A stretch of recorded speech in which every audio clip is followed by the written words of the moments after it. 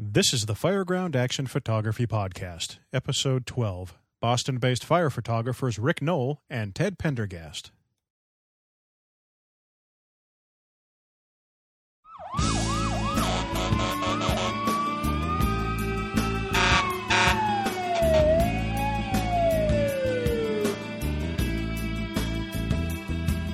Well, hello, everybody, and welcome to Fireground Action Photography, the podcast produced by and for photographers specializing in emergency services action photography. My name is Craig Derling, and I am your host. Today, we have several guests. Of course, I'm joined in base camp. I call it something different every week. We're in base camp this week by legendary Southern California photographer Ross Benson. Welcome back, Ross. Good evening. Hi, how are you? What's up tonight, Craig? Not much, but this is what we have going on. We've got two very good old friends joining us from the East Coast. We've been hearing people griping that we don't include anybody else in this show. So we've got some guys from the East Coast, old friends of ours, Rick Nohl and Ted Pendergast. If anybody's on the internet or on any of the forums, you've probably heard these names. Rick and Ted, are you there? I am here, Craig and Ross. This is Rick. All right. That was Rick. I heard Ted in there. Welcome to the show, guys. Thanks for coming on. Rick, let's start with you. Now, I should say that we went to college together way back when in Boston, and I really do blame or credit you two guys for getting me into fire photography. Back then, I had been stringing for some local papers, but when I met you guys in school, you guys were heavily into the fire photography and fire buffing. And that's when I got the bug and got addicted to it. So I thank you guys for that. Rick, do you apologize for that or take credit for that? I'll take a little credit for that. I remember us doing lots of fire buffing up in the Lawrence area. Oh, the summer of '92. Yes. I love that accent already. I hold a picture from Lawrence, summer of '92 in my hand. But I dug out, I was going through some old pictures today, and I dug out a picture you had given me way back when. It is in black and white. It's a picture of a Massachusetts state trooper holding a shotgun in his hand with some unlikely subjects against a wall. Oh, I remember the photo. But I should note, it's a copyright 1990, Rick Nohl, Yeah, 4 Charles Gate East. Yes, the old dormitory. I'm surprised that hasn't burned down. No, it's... Did they tear it down, or is it still there? It's condos now. Oh, good God. Yes, they converted it to condos. They sold it a long Really? time ago. Yeah, I All remember right. that photo. I believe it was from Chelsea, Mass. It was some kind of drug activity, I believe. Yeah, possibly. But my first and oldest souvenir from Rick the Nohl. But tell us a little about you. What are you up to these days? You've been shooting for how long now? Well, I have been shooting fire and rescue photography on the East Coast and New Jersey and now Detroit for about 24 years going on now. And I am a lieutenant on the fire department in Belmont, Mass. And I live in Reading, Massachusetts, about 30 minutes from Belmont. And I am still doing fire photography as best as I can when I get a chance. Well, you're a little busier now. You are with child now. Yes, so. I have a little youngster who has been to a couple fires so far this year. So. Oh, really? Oh, yes. They learn early, don't they? Yes, they learn early. Excellent. Now, how did you end up getting started in the fire photography? Since we now know how I got started, how did you get started? I got started way back in high school. Probably my sophomore year, I got my first scanner, and it was downhill ever since. So I got the first scanner, and I remember it was a 4-channel crystal scanner. And yeah. It had, I think, Belmont Fire, Police, and Cambridge Fire. And then I started taking pictures, and just haven't stopped yet. Always learning and always trying to get make your pictures better along the way. And it's been a long, long process. But well, I think we'll all agree we never stop learning, and as technology keeps surpassing us, it'll never stop. It looks like. No, and I would like to thank you for the podcast, because I think listening to the podcast the last 10 episodes has always sort of reinvigorated myself into the fire and rescue photography, because it gets a little slow out here because we don't have that many fires anymore, unfortunately. Yeah. Well, I thank you for saying that. It is I do get a lot of enjoyment out of it. Hey, Ted, you back there somewhere? I am here. There you are. This is Ted Pendergast. You might recognize the voice from a couple of episodes ago. Oh, boy. I won't play it again. Thank you. If you recall, Ted is a dispatcher in Belmont, Massachusetts, and helped via phone deliver a baby. And I think in episode 9 we played that dispatch and gave you your props. What's been going on as a result of that? Give us an update. Thankfully, nothing. It's been allowed to die a nice, quiet death. So I'm very happy to say that nothing is happening out of it. So it's a good thing. The baby's fine. It's the story that's died a quiet death. That's true. Yeah, no, everybody's doing well, and it was a great opportunity to meet the family face to face, and obviously to meet the baby. And I think, as I said to you off air, the bonus was being able to hold the baby. That was just great. Way cool. Good for you. Good for you. Now, I've known you almost as long as I've known Rick. And have you been shooting as long as Rick, or longer, or how did you get wrapped up in the fire photography? I think I've been shooting maybe a little bit longer. I think a little bit. My first fire that I can remember was 1970, which would make me 4 years old. No, I didn't have a camera with me then, but I actually remember the fire, vaguely remember the fire, only recently saw some pictures from the same fire that was my first, so that was kind of neat. But didn't pick up a camera until 1980, and I still actually have those pictures. My first pictures were a brush fire. There you go. Something the West Coast guys know all about. What were you doing in California? Couldn't have been farther away. It was on Cape Cod, and that was my first brush fire.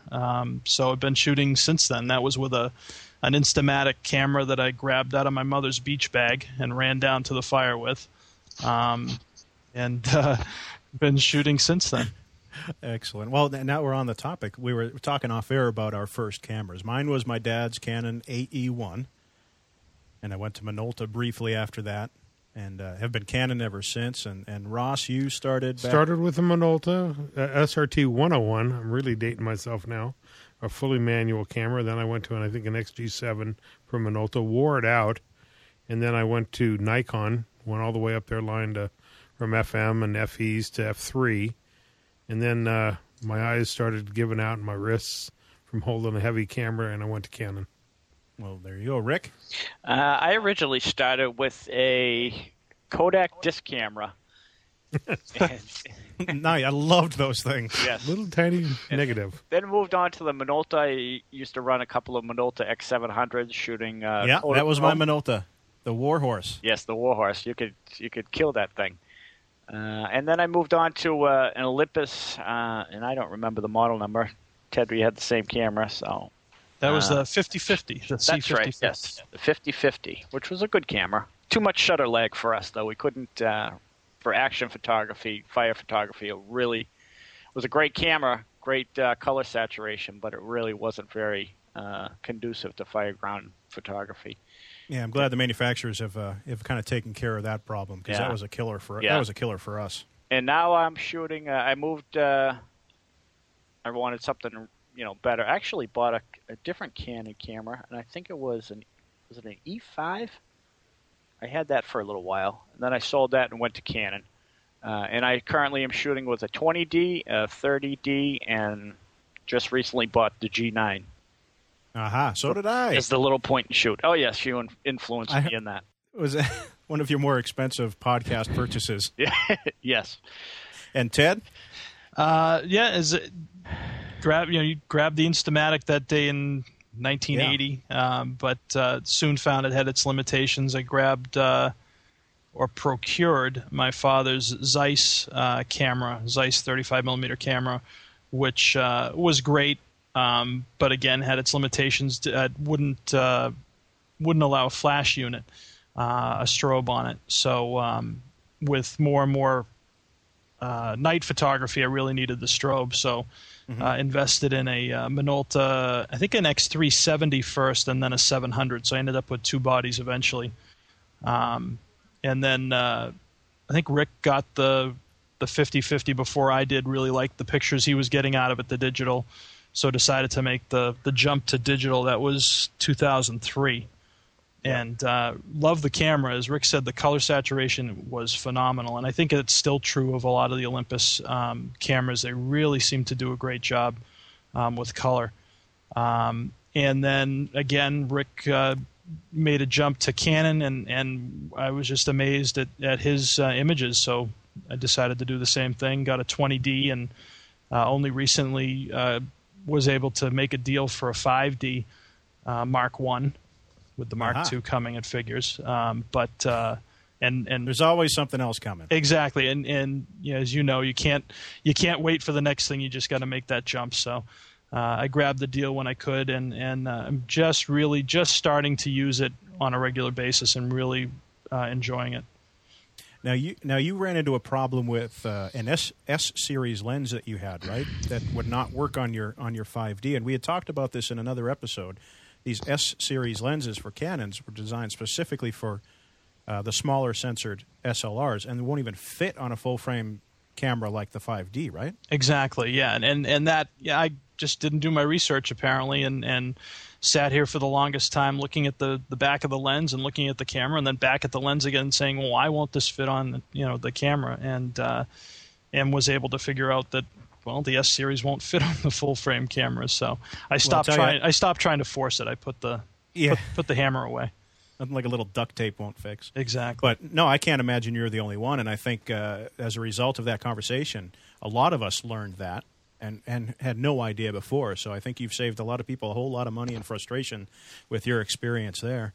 And Rick, you had talked about some aftermarket stuff you're using. You're using a Vivitar strobe. A lot of times at night, I found I originally still use it a lot of times during the day for fill flash and other purposes. But I do have a Canon 550EX that I use.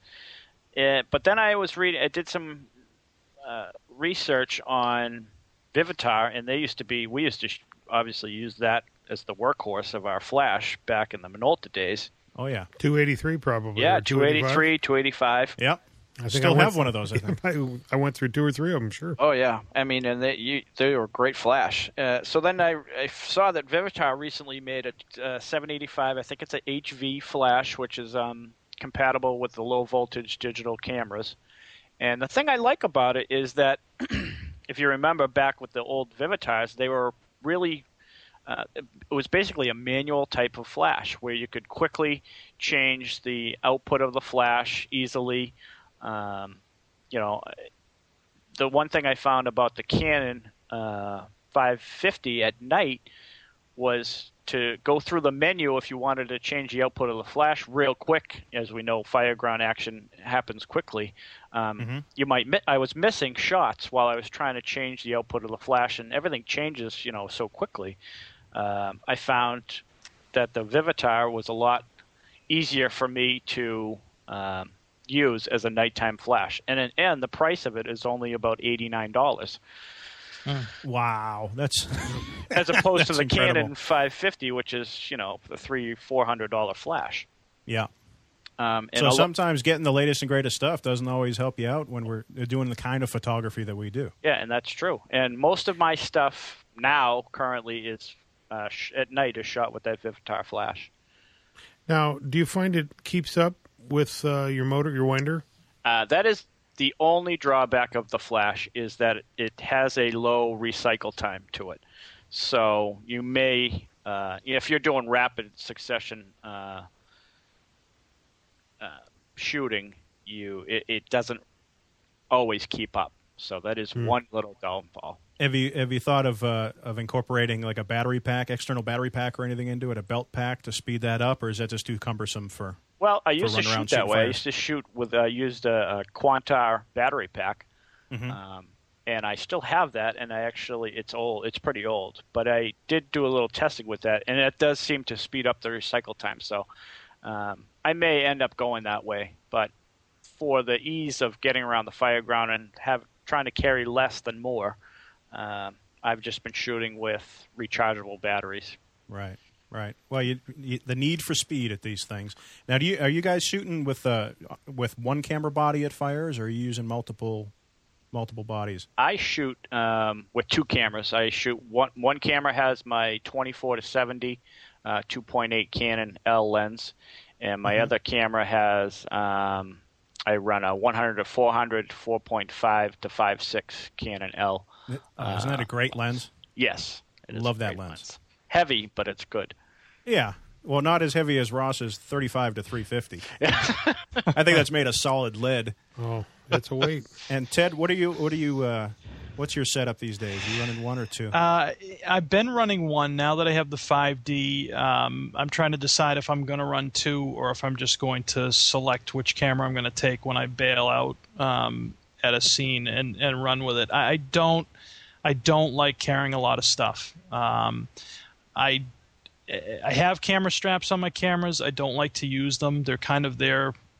Maybe it's just a safety thing, but my flash, to back up a little bit, I use a Sunpack 544, which is one of the old grip style flashes. It's the big potato masher. There you go. A flash, and that not only for me works to hold the camera when I'm shooting it, but it's also how I carry the camera around. I pretty much don't use the strap. So for me to have another camera body on me, and as you know, we've been talking about, you're working at an incident scene, things are moving fast. Not only is the scene moving fast, but the photographer is moving fast. And it bugs me to have a camera on each shoulder that I've got to worry about, okay, is it slipping off my shoulder while I'm shooting this picture? And are the cameras going to be smashing together? And it's probably a learning curve, and I just need to get used to it. It would make sense to shoot with two cameras with two different lenses on it, but it's not something I'm comfortable doing right now. I didn't even like doing it back when I had the X700 and the X370, one loaded with Kodachrome and the other loaded with Tri-X. I think I couldn't get coordinated with it. Yeah, I'm curious, Ted. Now, I have one of those strobes. In fact, the old 544, I think it is. I'm just going to put it on eBay, so I might talk you into a deal. I'll guarantee that you can talk me into a deal, because I actually I just had one die on me, and decided I'm going to try and get it repaired. I'm not sure how much luck I'm going to have with that, but might make you a great deal. well, I went on eBay and looked around for a replacement or a backup. And found one $60. Which that's a great thing now is we eat with eBay, we can get parts, we can get older components and flashes and things like that otherwise how would we be finding these things now? It's funny, that strobe, I saw school photographers love to set them up because you can put them on a tripod and use them as a slave strobe or as a backup. So now, do you disconnect it? I know that one has that bracket where you can... Exactly. It's a real quick disconnect if you wanted to. I have done that before, but not usually in a fire scene or an emergency scene. I leave it on the flash, on the mount. And I love the flash. It's just something, you get used to your equipment. I use the flash in manual mode. I don't use TTL. And I'll throw that switch over, adjust my power, and I can do it real quick on the fly. So it's almost like a muscle memory thing. So I hate to give that up and try one of the newer flashes that would probably be a lot more versatile for me, but I'm more comfortable using the old. Like we talk about a lot, being familiar with your equipment. Exactly. I went to that strobe originally because it's the most powerful. It puts out a bunch of light. It sure does. Yeah, well, personally, I usually run with two bodies, and I think that's kind of common out here. Not really sure why, if it's just a common, everybody sees everybody with two camera bodies, but personally it's with the L-series lenses with Canon, you end up with a lot of gaps in focal lengths. So you tend to have multiple lenses to cover a lot of things, and that's one reason.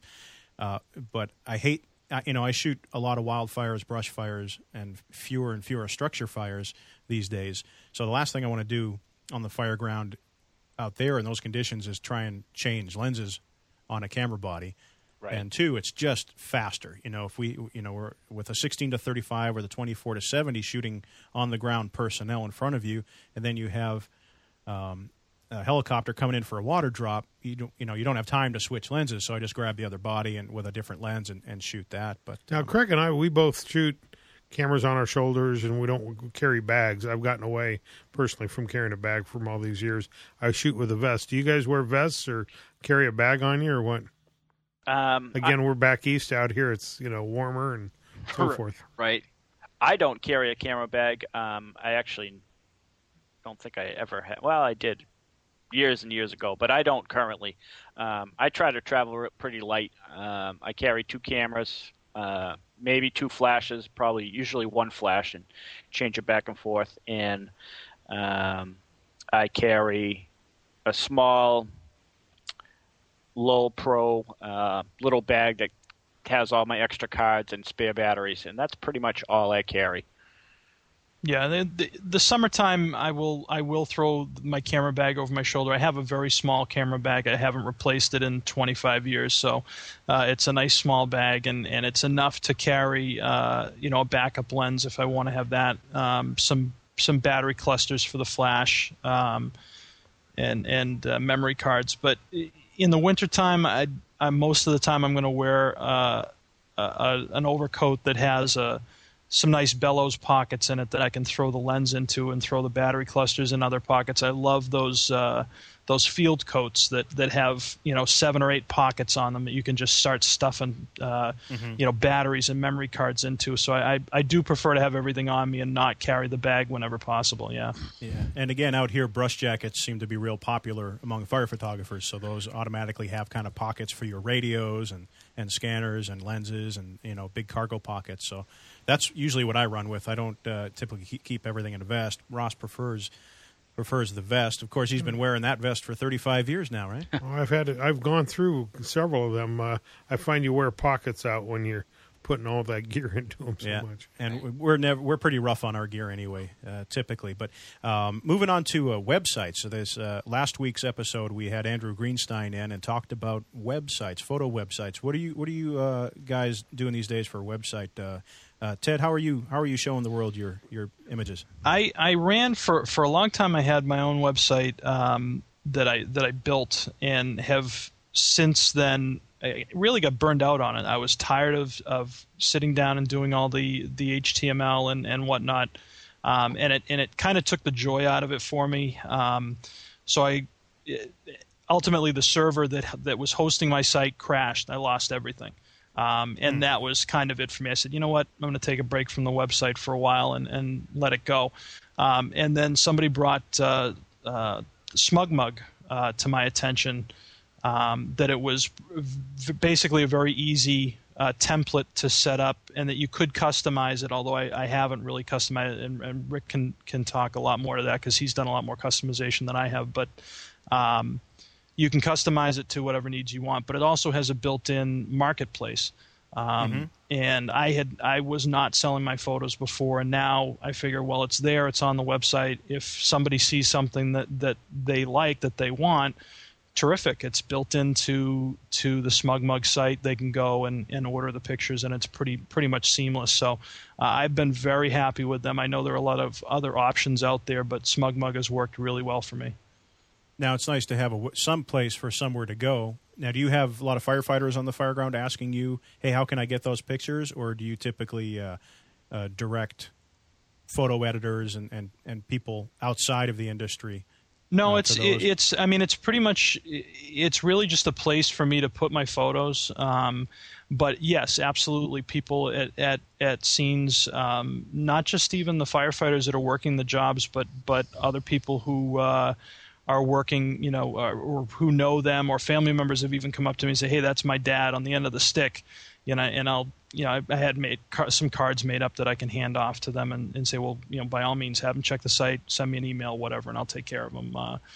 And I'm sure we've all had that before, where somebody will kind of grab you and say, hey, take a picture of me with my buddy standing next to the piece. And that's happened quite a few times. And that I'm only couldn't be happier to honor those requests. I mean, that's kind of why, one of the big reasons why I'm there is to take pictures for them, for their. But historically, those tend to be the last people that actually go and end up buying the pictures. I've found it's hard to get people to one, go from saying they'll buy a picture to actually going and buying a picture. As easy as technology has made it now with these online sales galleries and all that. That's true. And I mean, I have to say, too, that for me, and it's just my own personal choice, I mean, I started bringing a camera to fire scenes to document the fires that I was going to, and found that it was not only am I documenting it for myself, but I'm documenting it for history. I mean, absolutely. There's so many, as you guys know, there's so many fire departments that, and I think you even talked about it in one of the first episodes, that haven't done a lot to document the history of firefighting in their community. And now all of a sudden there's so many photographers out there. And with digital photography, there's a digital camera in everybody's pocket anyways. It's nice to be able to contribute to that. And I'm not in it for I don't take these pictures so that I can sell them. I take the pictures for me. And if they find the pictures, they come to my site and they say, "Hey, I want a copy of that," that's fine. That's terrific. I'm more than happy to accommodate them. But the pictures are there for me. Right. We're going to take the pictures anyway. I think that's how we all got the start. And I think as far as sales went, is one, we maybe kept it as an option to maybe recoup a little of the money we spend doing what we do. But also, like you said, personnel do come to us and say, "Hey, can we get copies of those?" And now with these online galleries, it's a great way for us to provide them to members of the departments and people that were at the scene and all that for their own history, their own family history. Exactly. And Rick, you're using SmugMug also, right? Yep, I was a little very similar to Ted in that I had my own website for a while. Was doing the old HTML thing. I actually was accepting photographs from other photographers up in the East Coast area, trying to do, bring in other photographers onto the website, and it just got way too overwhelming for me. And the problem that I ran into was I was not able to update the site as enough as I wanted to, so it really kind of sort of faltered. And then I made the decision to say, you know what, I'm gonna just create a site that's just for my work only, and that's when I found SmugMug. And I went to SmugMug, and that's what I'm currently using. And I have done a little bit more of some research on how to customize SmugMug with HTML and also some CSS computer work. So that's currently what I'm using. And like Ted said, it's sort of a two-pronged package. One, that it's a website that's easily updatable, and also it does have the online store, which is good for sales. You're finding you can update it enough or customize it enough to your liking, where it's your website, or versus it looks like every other SmugMug page. Well, yeah, it's obviously, if I had the time and I was able to do a full-fledged website, something similar to what you have. I would probably go back to that route, but unfortunately, I just don't have the time to do that. So I'd rather have a website that I'm able to constantly update easier than have a website that's going to sit there and not be updated. It's funny you say that, because I know Craig and I were out to lunch the other day, and he was saying that he's putting a lot more time behind the computer than behind the camera. Oh, yeah. And, he used to be out shooting all the time. Yeah. And besides doing the podcast stuff, and he's doing a lot of promotion for it, but his website, he puts a lot, Craig's website, Fireground Action and CraigDurlingMedia.com, I tell you, they look fantastic. I wish I could keep up with what he has. But absolutely. He's coming home every day, and he says, "I'm sitting behind the computer 5 hours a day." Yeah, absolutely. I mean, your website is awesome, and I would love to. I thought I didn't have a life before, but now I have even more computer time. But yeah, I've been trying a couple new things too with, and we've talked about it on the show, is the Big Black Bag website that's designed for photo portfolios, and you can see that at DurlingMedia.com. But that's kind of a all-inclusive website. I don't know if we talked about. We were going to talk about. I did last week with Andrew. Oh, okay. Yeah, we went over that. But if you're looking for kind of quick and easy, they do the hosting. You just log onto your account on their website, create your whole website using their templates, upload all the media you want. And there's an annual fee to it, but you can do the e-commerce, and it's all on their site. You don't have to find a separate host. You don't have to find separate servers or anything like that. It's all there, kind of in the cloud at Big Black Bag's site. But if you go to DurlingMedia.com, that's kind of an experimental site I have running right now. Be interested to hear everybody's thoughts, including you, Rick, and Ted, if you happen to have a minute to go look at that. So are you thinking of switching over to that completely, or do you think you're running like dual websites? Right now, I have kind of the more artsy stuff on there. I have the wildlife, the nature, kind of the sports, the aviation stuff. I'm keeping Fireground Action separate because it's kind of a different feel, a different theme, and I had separated them a while back because it got kind of confusing going to firegroundaction.com and seeing a picture of a deer on the front. Right. So I separated everything out. So I think I'll keep Fireground Action separate. I don't know if I'll make a big black bag account for that. I might keep that the way it is, keep it simple, keep it the way it's always been. Right. But just trying kind of new things, and really impressed with the big black bag setup for that other stuff. It's a real clean The simplicity. look. It's yeah, exactly. It's flash based, but it's real quick. There aren't a lot of gizmos that are going to slow the process down. You know, one of the side benefits while we're talking about websites too is getting your stuff out there on display so that people can see it. And one of the biggest benefits of that is so that other photographers can see it, and you can share with other photographers what you're doing. They can see what you're doing, and you can see what they're doing and say, "Hey, I like the way that came out. How did you do that?" I mean, it spurs conversation. It allows us to communicate a little bit more and say, "Okay, well, gee, I want to get better at doing this particular thing that I think you do a fabulous job at. How do I do that?" And so I think agree. that's a huge benefit of everybody having their websites and their pictures up on their websites like that. I agree. It inspires creativity. It gets you thinking about new stuff, and I think that's valuable. You know, some people get into photography and enter a lot of contests to make it competitive. I've never entered a contest to be competitive. I don't look at photography. I like people looking at my pictures. That's why I love being a photographer for a daily newspaper. Every day somebody would open that paper and go, "Wow, how did you shoot that?" I got an email. I sent 3 pictures to a local paper just the other day, and I got an email from an editor said, "Your 3 shots are great. Thank you." You know, and that's what I want. And it's not the competitiveness, and that's why I love looking at other people's work to see, wow, how did they do that? Are they shooting with a tripod? Are they shooting available light?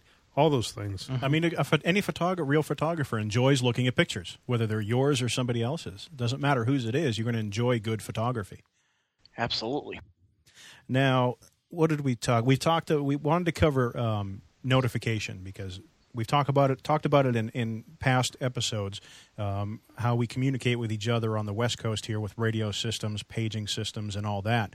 Now, I come originally from the East Coast where we had radio systems and paging systems and all that. What's the status of notification networks in the New England area right now, and where do you think it's going? How do you think it's changed from 10, 15, 20 years ago?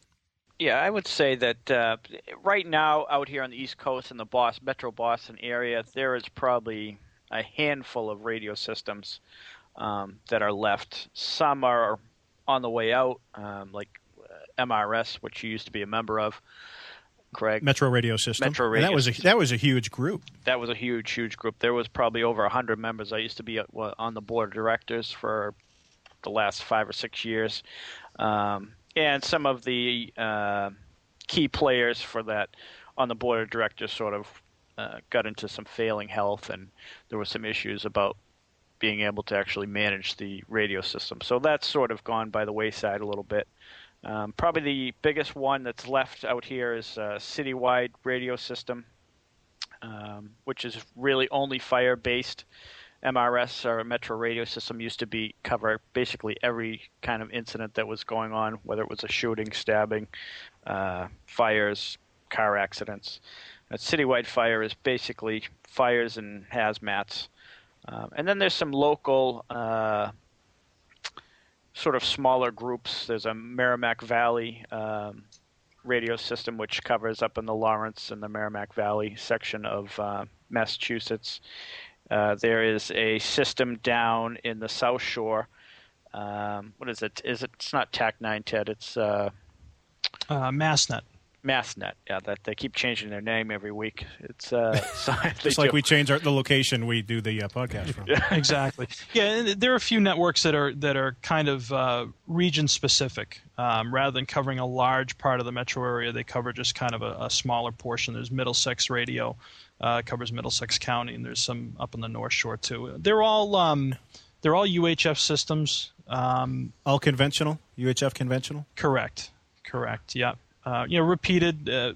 One good repeater up in a nice high spot citywide, I believe, is downtown Boston, and then up to the North Shore, some of the other networks. So, but they're all UHF conventional systems. Okay, now for anybody out there, are these invitation-only systems? Are there you pay dues to join them, or they're all membership-based systems, but most of them have reciprocal agreements with other networks outside of the area. Citywide, Boston has reciprocal agreements with networks in New York City.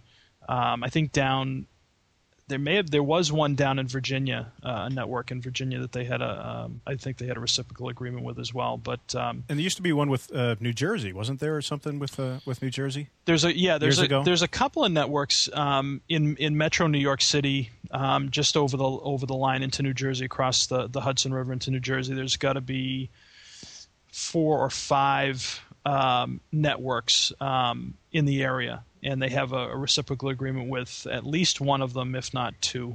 Okay, I think most of these groups have websites that people can probably search for on the internet and find a little more information about them. They do. New Jersey Metro Fire Photographers is a photographers association. That's a very well organized group, right? It is very organized, very active, large membership. They do a fantastic job.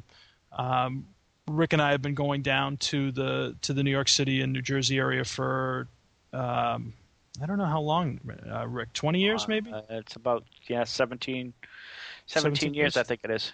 Okay, and they have just been fantastic. They do a photo night and heroism awards every spring. For the fire departments in the area. They bring apparatus in for an apparatus display. They have a Firematic setup, flea market type setup, and then they do what's got to be a 3 or 4 hour long series of photo and video presentations, along with an award ceremony for firefighters and that have performed heroically over the previous year. We could all only hope to be that organized. Yeah, that's tough though, to keep a group that organized and motivated though, as an association, don't you think? I mean, that's to their credit. It is, but I think it has a lot to do with the amount of fire activity they have in the area. They are it's an area of the country that is has consistently been very busy. You have New York City, obviously, right across the river. You've got Newark. You've got Patterson. There are numerous very, very busy cities down there. And I think that keeps the membership interested in it, and it keeps new people coming in, which is what is going to keep the organization operating perpetually. And I think, honestly, in the Los Angeles area here, maybe one of the reasons for some lack of interest, lack of energy in the associations is the lack of fires. There's nothing to do. So there's no reason for people, not as much reason for people to get together and see each other on a regular basis anymore. Yep. But yeah, I think you guys have recently found another city that has a few fires now and then, right? Yes, we have. And what city is that? That would be in Detroit, Michigan. And you guys, I hear you and Ted, Rick and Ted, are going to start a tour group that's going to make regular voyages and junkets to Detroit area to cover fires. Tell us about your recent trips there. I can see that party bus now. I know some guys from Southern California have recently made trips out there, and it just came back with some amazing images, but some frightfully scary stories of some of the stuff they're seeing there. It is. We're headed down in November. Ted and myself and another photographer from up here, Damian Drella, who's a Saugus firefighter. It's a name from the past. Yeah. This will be my 4th time down to Detroit in the last year, and the fire activity there is unprecedented. I have never, in my 24 years of covering fires, seen anything like it. These firefighters down there are, I honestly, being a firefighter from the East Coast, I don't know how they do it. These guys are doing 16 to 20 good working building fires in a 24-hour shift. And these are multiple companies throughout the city that are doing. How big of a city is Detroit? What do you think, Ted? It's I couldn't even guess. I couldn't even guess. It's pretty. It's not huge, but it's getting smaller by the week, I guess. Well, as one battalion chief told us at 3:00 in the morning, they have 63,000 vacant buildings in the city, and they make about 10 to 15 each day. That's what he told us. Wow. Wow. So they've had some real hard financial times. Obviously, the major employment down there is the auto industry, which has gone down the drain. So a lot of people are out of work. There's not much going for them in Detroit, unfortunately. It's a very, very dangerous place to be at and photograph in. So that you have to be real careful when you're down there, and you really kind of have to know what you're doing. And we usually go either 4 or 5 guys, so we're sort of traveling all together. We operate a little differently down there as opposed to a fire up here in the Boston area, where you might go to the rear of the building by yourself to take pictures, or sort of walk around the fire scene freely. But when we're down in Detroit, we really don't do that. We usually pretty much try to stay together or within visual contact of each other while covering the individual fires. But now, are you guys getting together with local photographers in Detroit? Have you met any down there? Are there any? I'm sure there are some out there, and maybe they listen to this show. But there's one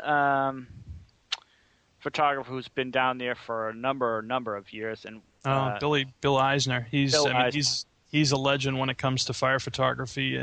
Firehouse, many times. Absolutely. It was great. Our first fire down there, we ran into him, and it was just it was a treat to be able to meet somebody whose images you've seen for years and years. Mm-hmm.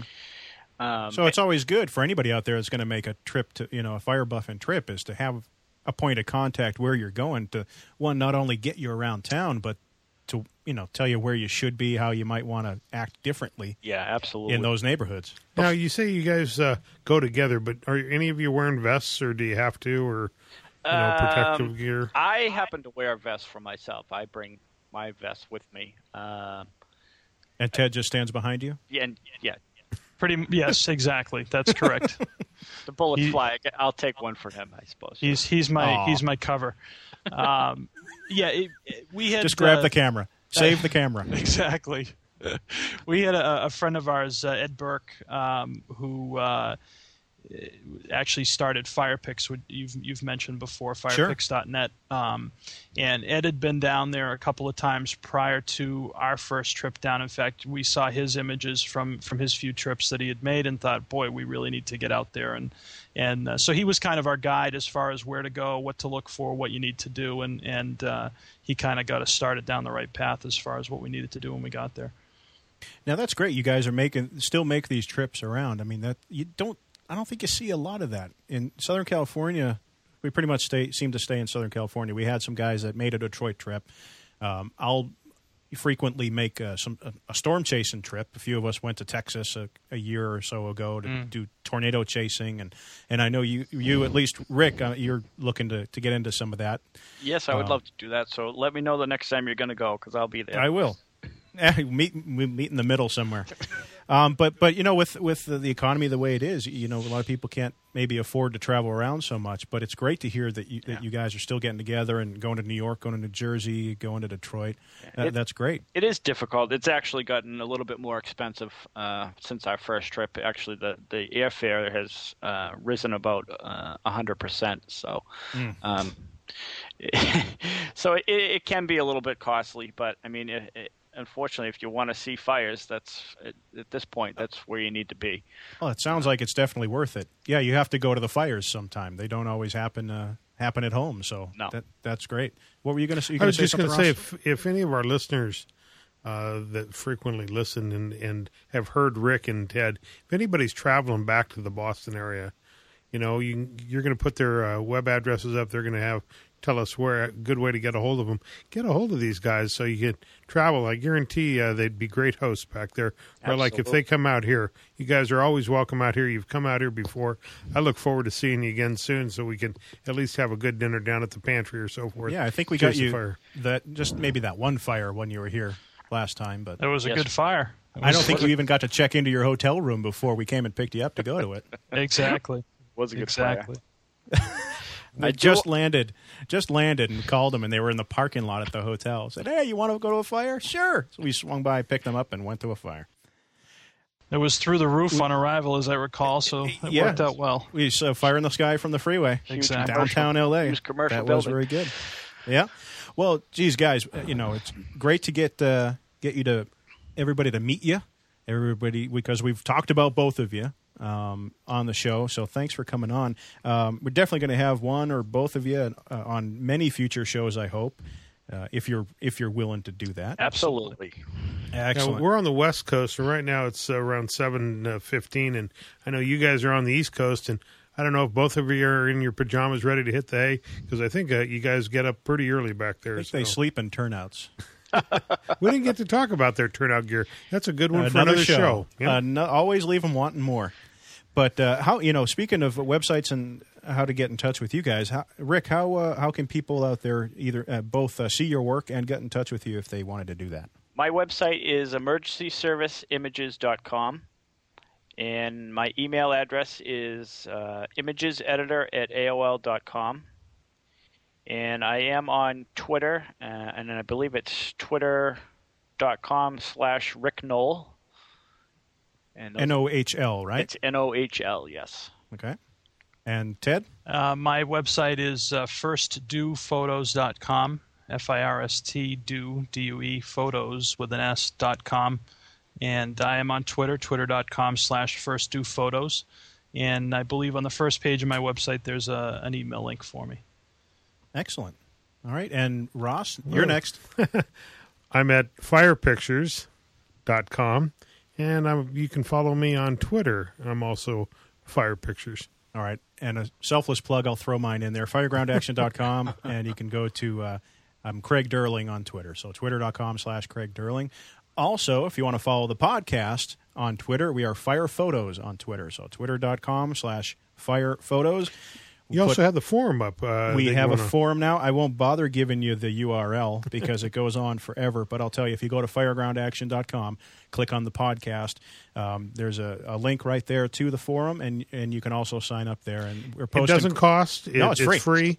And it's a community. We're trying to develop community. In fact, I threw a couple of questions up there last week or during the week. I'd love people to give me an answer if they could. Because the conversation doesn't stop after the show. You can go to the forum, talk about the things we talked about on the show. You can submit your own ideas. You can ask questions, and maybe somebody out there will come up with an answer for you. Rick, Ted, they're both on the forum. Ross is on the forum. I'm on the forum. So get on the forum and join in the conversation there. And we'll put the link to that in the show notes, so you don't have to worry about writing all this stuff down. Every link we've mentioned, all the contact info, I'll go ahead and put in the show notes later. If you want to send an email to the show, it's podcast@firegroundaction.com. And again, on the Twitter, it's Fire Photos. The website, as always, is firegroundaction.com. Well, Rick and Ted, thanks again for being here. That's it for this episode, folks. Thanks for tuning in. Be safe out on those fire lines, and we will see you next time on the Fireground Action Photography Podcast.